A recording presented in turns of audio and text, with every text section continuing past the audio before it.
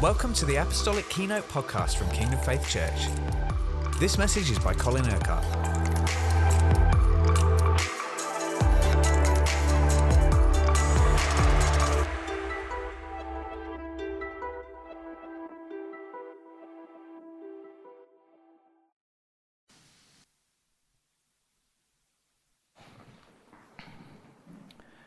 Now, the last three keynotes we've focused on key subjects of love, joy, and peace. And this morning, we're going to consider grace. Now, as with these other subjects, we know about the love of God. But the question is whether we are living fully in the revelation of that love. The same with the joy. We know that we're to rejoice always, but the key question is, do we rejoice always? We know about the peace of God. Do we live in that peace?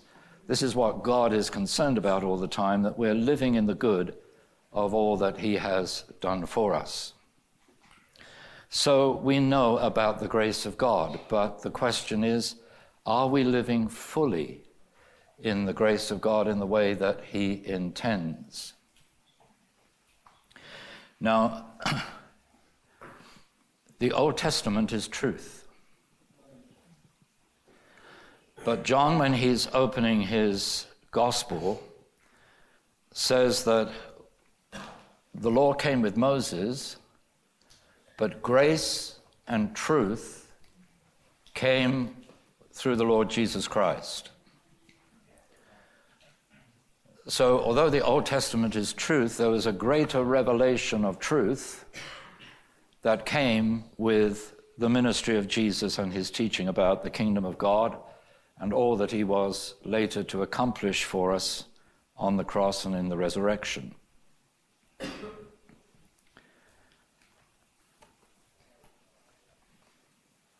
The essential difference between the Old Testament and the New Testament is the revelation of grace. That we don't live under religious law, but we live in the grace of God.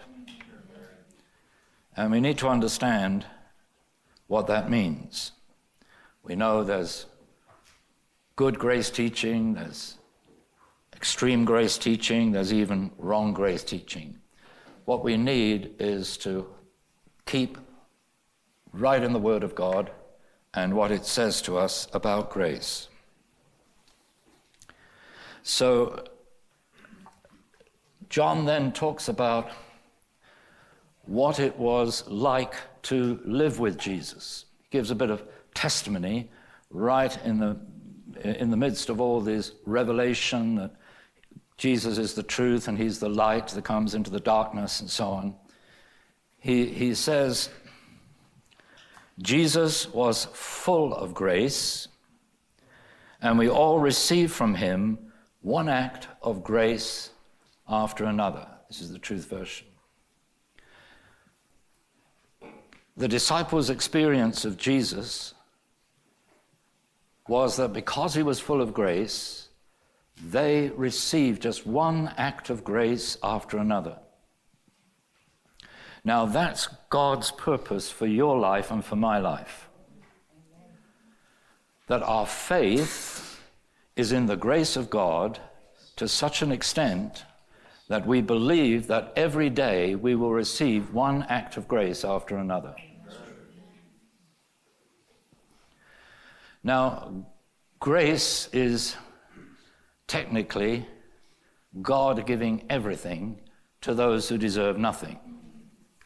So we all qualify for grace because none of us ever deserve anything from God. And this is the thing that undermines the revelation of grace in the lives of many Christians. Because when they pray, they think that the answer to prayer will depend upon themselves and what is going on in their lives rather than in the grace of God. That's not faith, because that's saying I have to live up to a certain standard in order for God to answer my prayer. That is works. It's not faith. It's saying if my works are good enough, then God will answer my prayer. So that's got nothing to do with grace. Grace is God giving, God doing, when we deserve nothing. You can never earn grace. You can never deserve grace. So if you're trying to earn favor with God, you better stop it quickly. If you think that in some way you've got to get to some standard where you then deserve God to answer your prayer, then you are living in deception, because that's not the truth. Everything, but everything that God does in your life is a work of grace. Everything.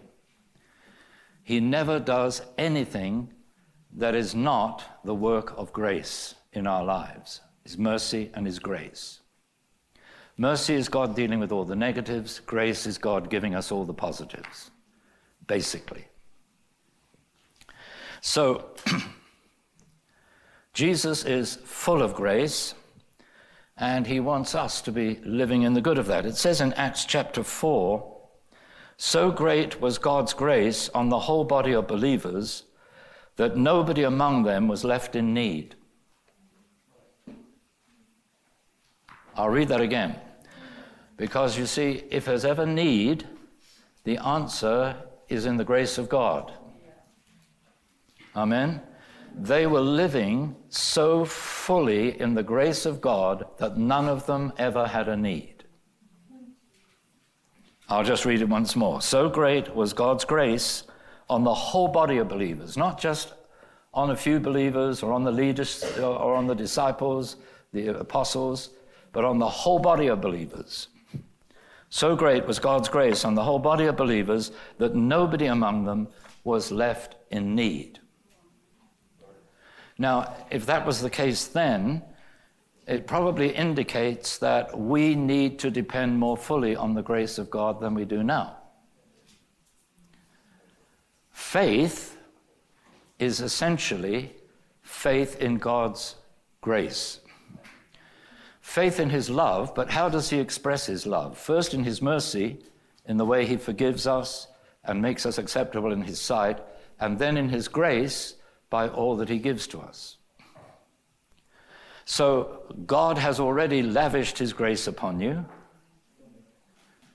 He gave you new birth. That was a work of His grace. He's given you the gift of the Holy Spirit. That was a work of His grace. He has blessed you in Christ with every spiritual blessing. That is a work of His grace. He has put you into Christ. That's a work of His grace. Christ lives in you. That's a work of His grace. Can you see? He does the work. When grace is evident, He does the work. We don't. We're the recipients of what He does. So grace is essentially what God does. Now, you hear me talk often about position and performance. Now, we have this position, as God was talking to us the other day, in the spacious place. God's just been speaking to me all week long about the spacious place. Wonderful revelation of truth. That spacious place is, of course, in Christ Jesus, living in heavenly places with Him now. That is all the work of His grace. Now, this means that our performance, what we do, does not affect His grace. In other words, if we're not performing well, God doesn't say, I will withhold my grace from you. Hello? That's the way Christians tend to think. If I don't come up to scratch, God won't work. No, no, no, no. That is a denial of God's mercy and grace. Our performance has got nothing to do with God's grace. Why do I say that? Because, as I'm repeatedly reminding you, God hasn't got anything, Jesus hasn't got anything left to do. He's done it all. He's given it all. He has given you the fullness of his life, according to the scripture. That's the work of his grace. He has blessed you with every spiritual blessing. That's the work of his grace. He has won for you on the cross total forgiveness of all your sins. That's a work of his mercy and so of his grace. He has healed you by his stripes. That's a work of his grace. So faith is appropriating all that he has done by his grace. This is why Paul, towards the end of his ministry, when he's writing to Philippians, says that he wants to take hold of everything for which Christ Jesus took hold of him. That God's grace is so immense, he says, I do not yet claim to have taken hold of all of it. But forgetting what lies behind, I'm pressing forward for what lies ahead. As far as Paul is concerned, what lies ahead is more and more and more of God's grace. That God's grace is so immense that even during the course of the fruitful ministry that he had, he knew he had not laid hold of all of that grace. So our faith is in the grace of God, which means in his desire to give to us. What's the point of praying if you don't believe that God wants to give to you?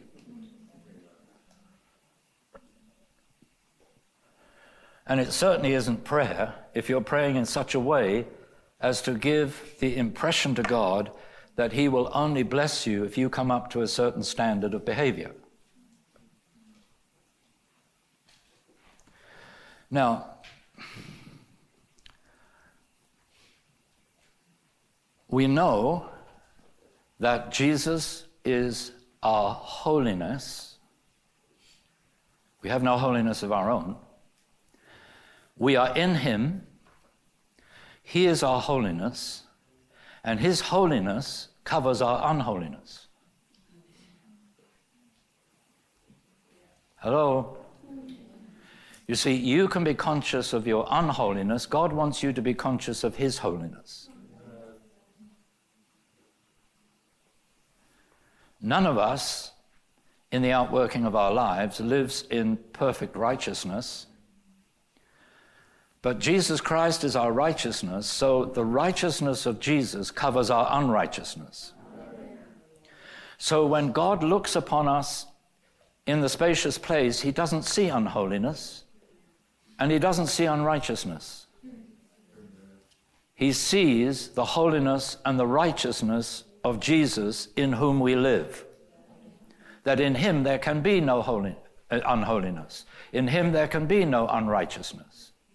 So in order to live in him, in order to actually be able to stand in the holy place, in the spacious place, in Christ Jesus, God had to deal with all the negatives, with all the failure, with all the sin in our lives, or it would not be possible for us to be in Christ, because you can't have anything or anyone imperfect in Christ.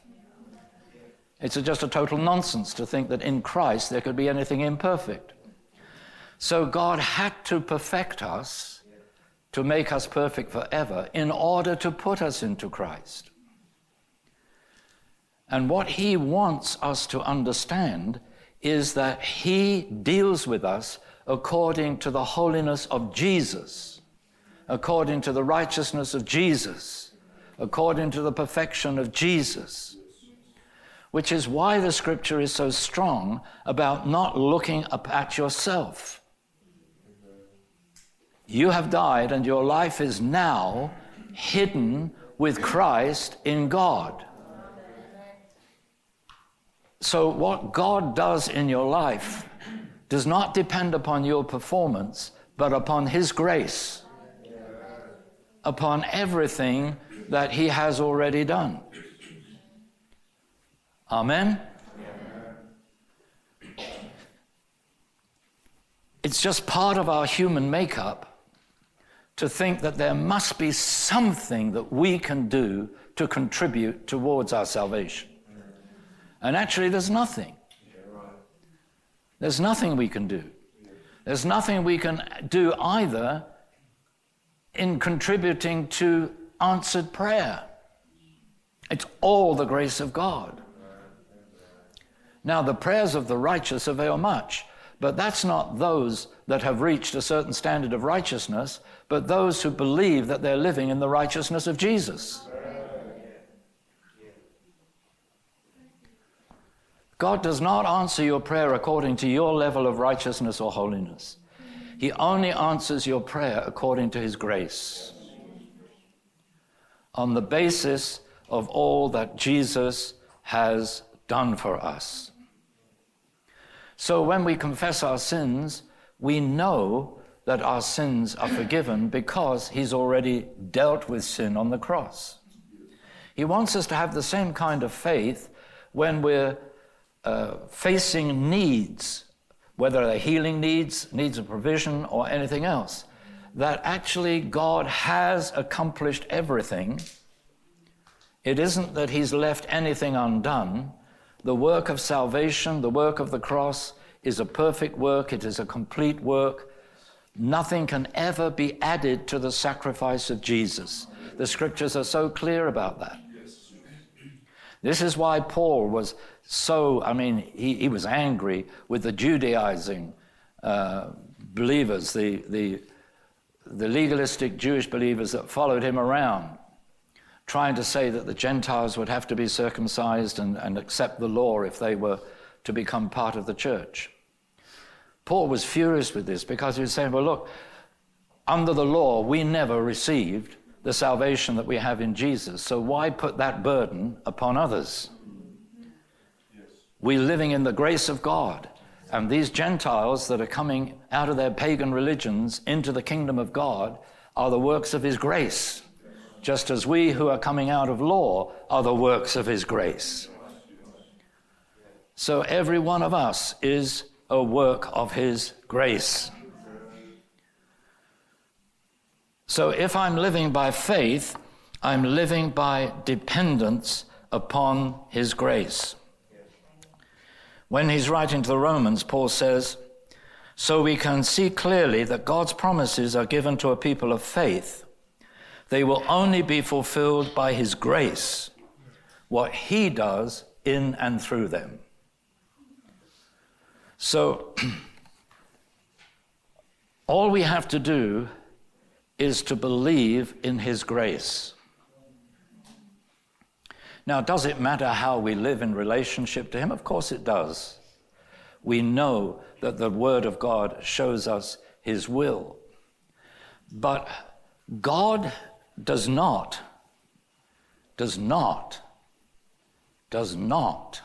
judge us. He has actually delivered us from the judgment we deserve and has already taken all our punishment upon himself.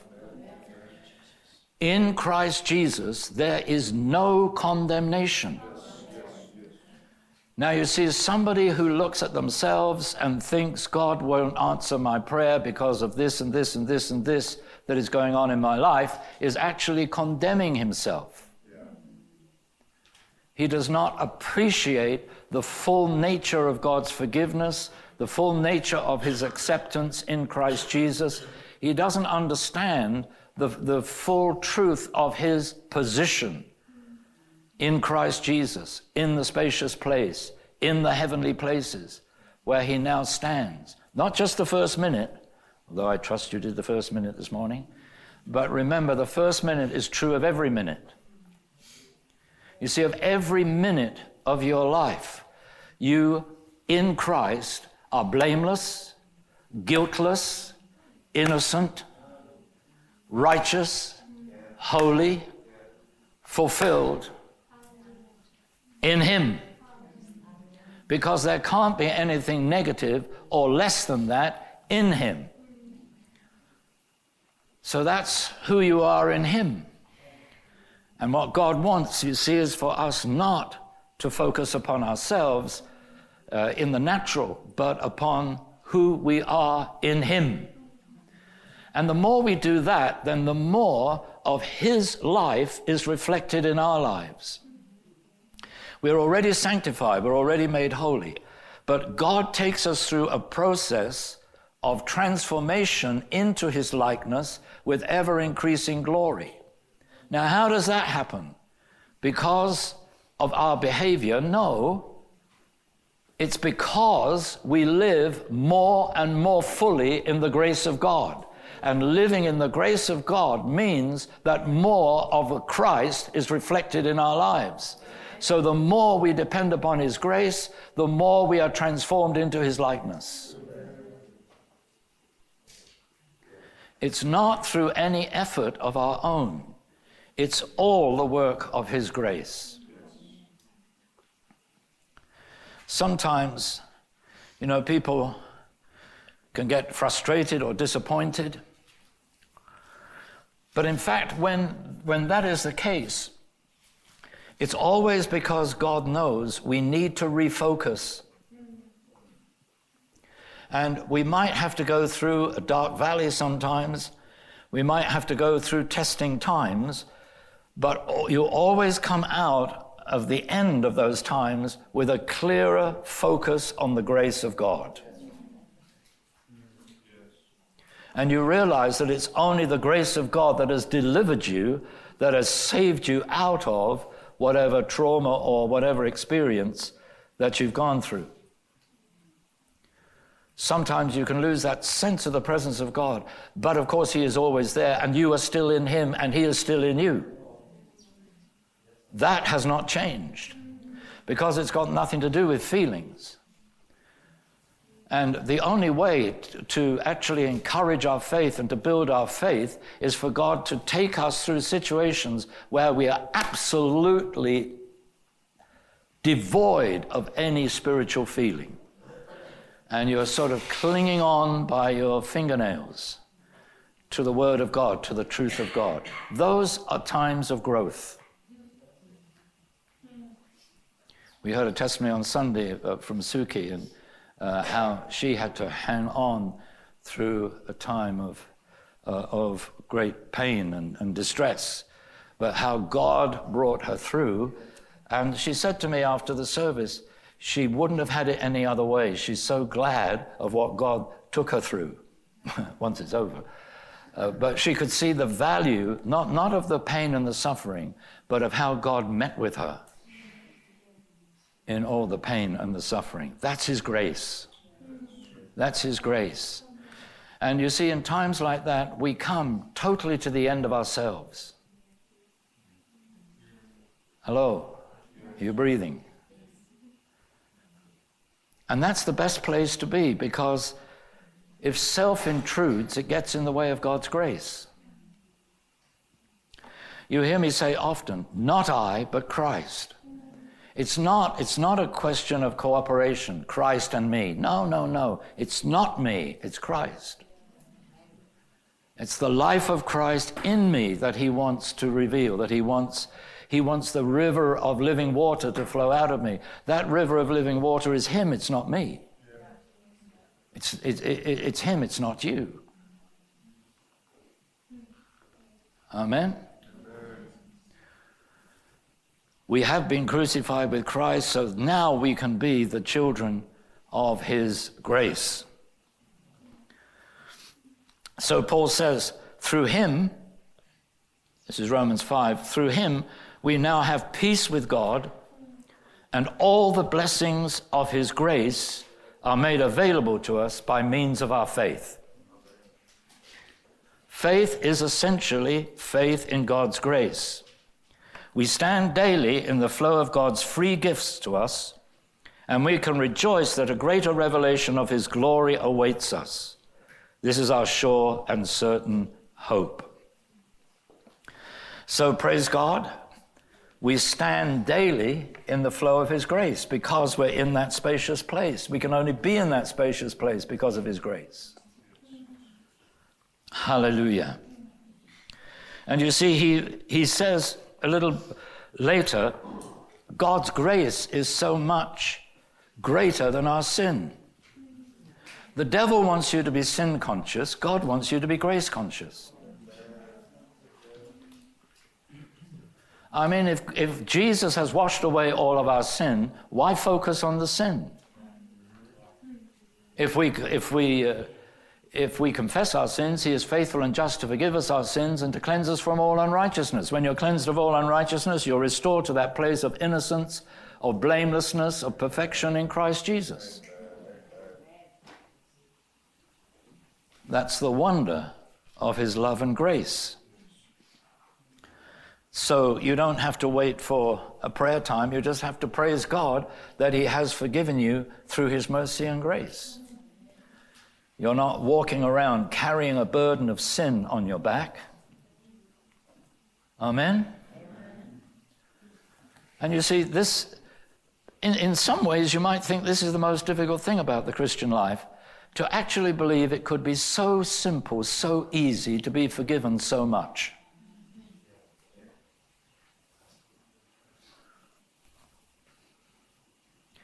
But you mess up big time. I mean, really big time. And what can you do? Lord, forgive me. Thank you that you have. It's as simple as that. Anything more than that is you. It's not the trust in his mercy and grace. And you see, this is faith, believing that the victory of Jesus over sin on the cross is just so thorough, so complete, all I can do is say, Lord, forgive me. And immediately he does. The only condition, he says, I need to be merciful to others and forgive them. But if God is so merciful to me, then that's a good incentive to be merciful to others, isn't it? Hello? Are you breathing? You're very quiet. This is a joyful message because it's all about the grace of God, the victory that Jesus has won for us. So, later in Romans, in chapter 8, Paul says this: he did not protect his son from the necessary cost of giving his life for us all, because through his grace, he wanted to give us everything that belongs to Christ. Yes, what he has, we are to have. He died and was raised back to life and is now seated in glory at God's right hand, all for our benefit. His blood liberates us, his spirit enables us, and speaks on our behalf. It's all God. This is the point. It's all God. When's the harvest going to come?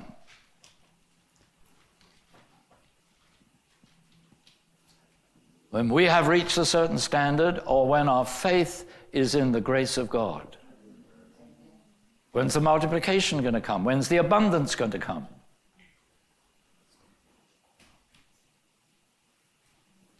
When we think we've reached a higher spiritual level, or when the grace of God abounds because we trust in his grace. Hello? The devil loves to put Christians under false condemnation. He's the accuser of the brethren, and he's the deceiver of the brethren. So he accuses by saying, look at yourself, look at your failure, look at your thought life, look at your desires, look. The Holy Spirit says, look at Jesus. Look at what he has done. Look at what he has accomplished. Look at who you are in him. So you're either going to listen to the devil or you're going to listen to the Holy Spirit. Who knows it's not a good idea to listen to the devil? Because you see, that brings you under false condemnation. You start condemning yourself because you haven't attained to a certain standard.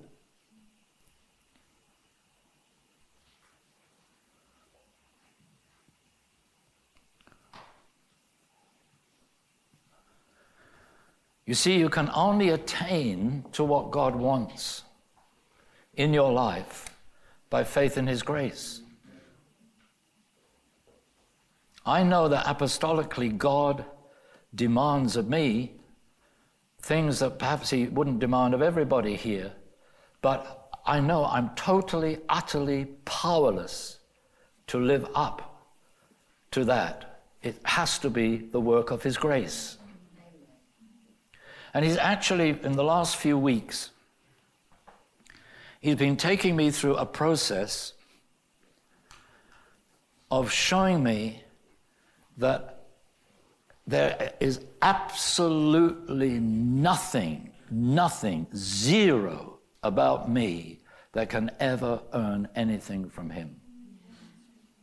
Now, I know it, the truth of it in my head, but he takes you through, you see, he takes you through what is actually going on in your life. And he points out, now, is that you thinking that what you do is going to make a difference, or is it you trusting me to make a difference? Does anybody understand what I'm talking about this morning? You see, we can't make a difference. Only the grace of God working through us can change and transform things. Hallelujah.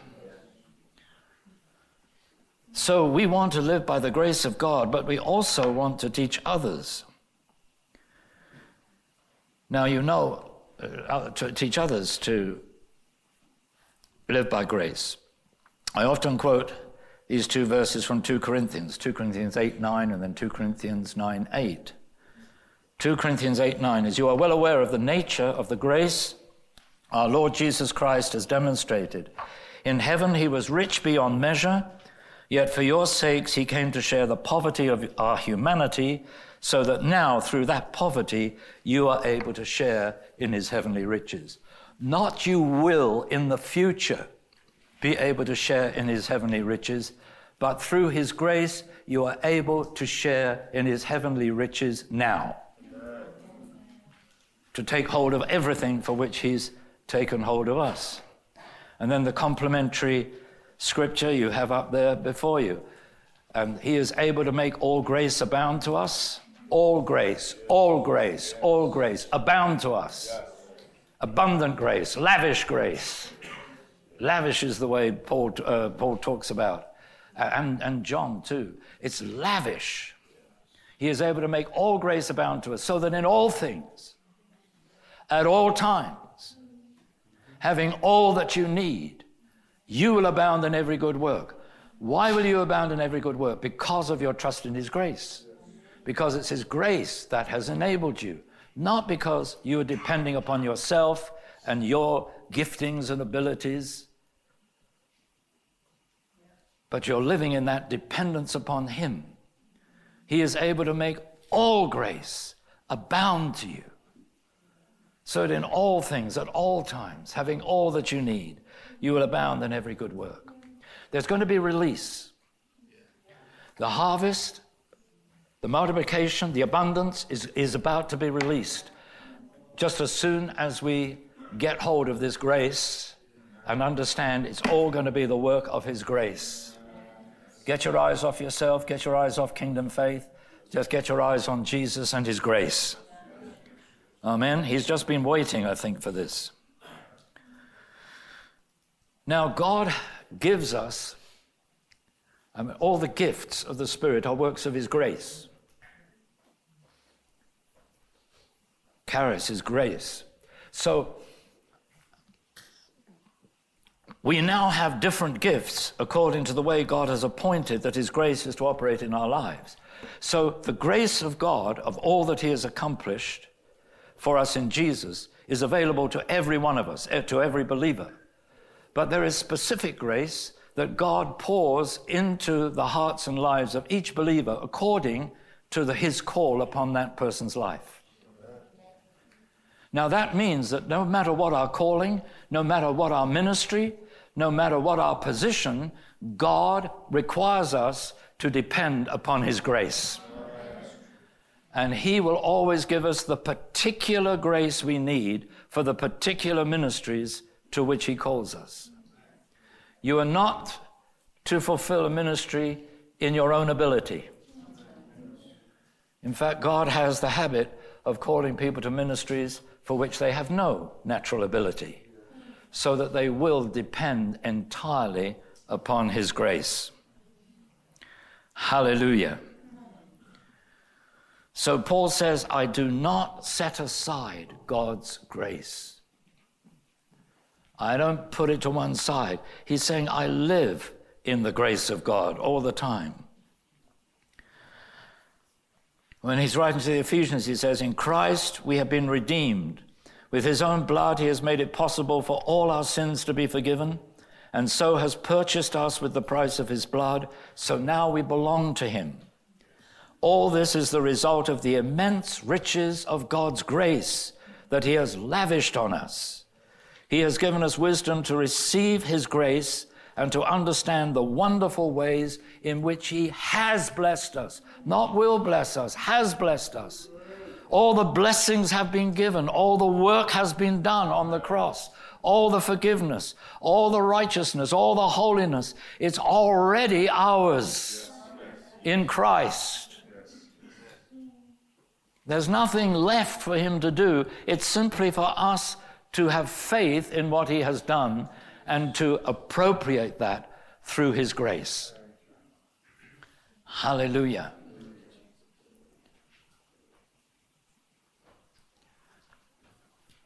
So what a God. What a God.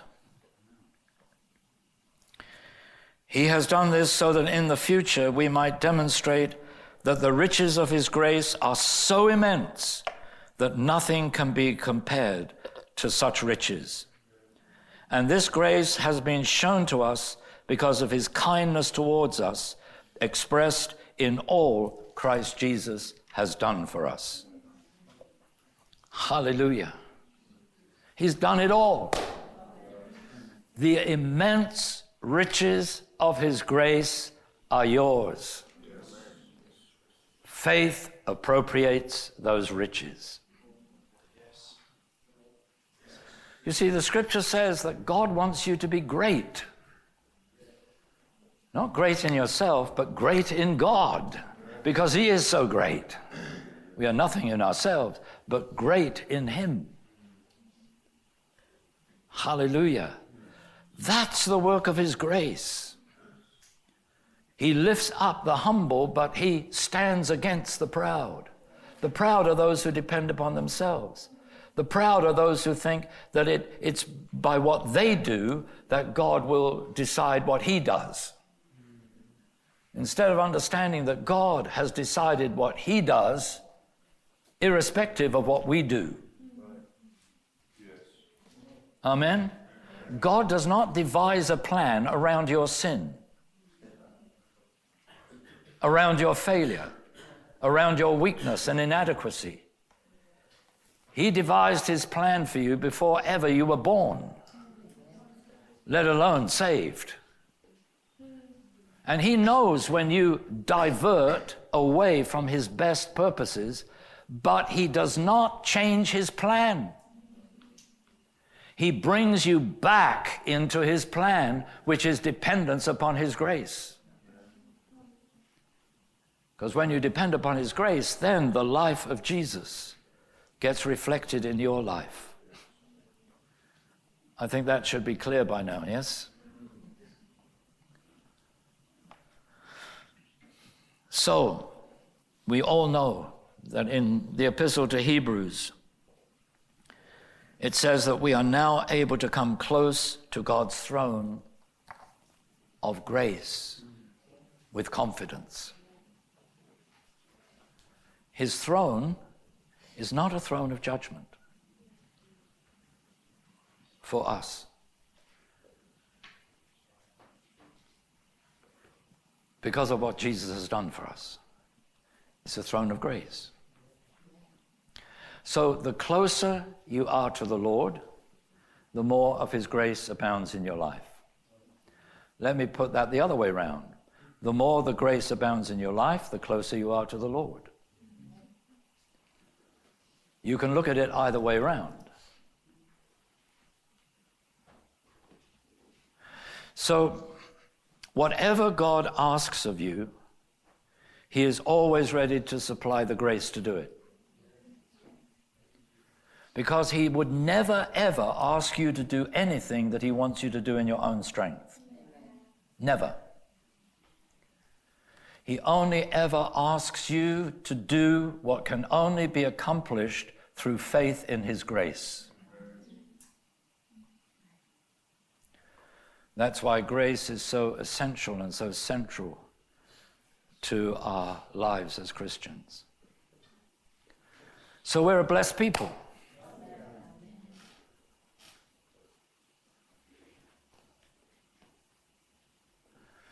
Understand that the grace of God means that he withholds nothing from you.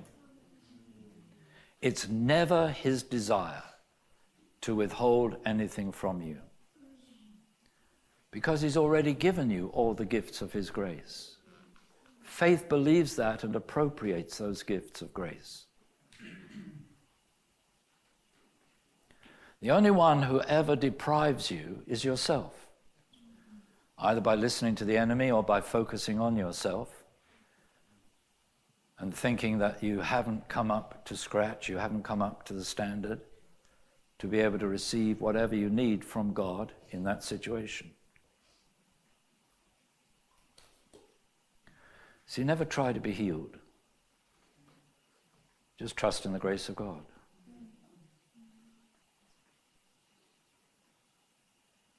Amen.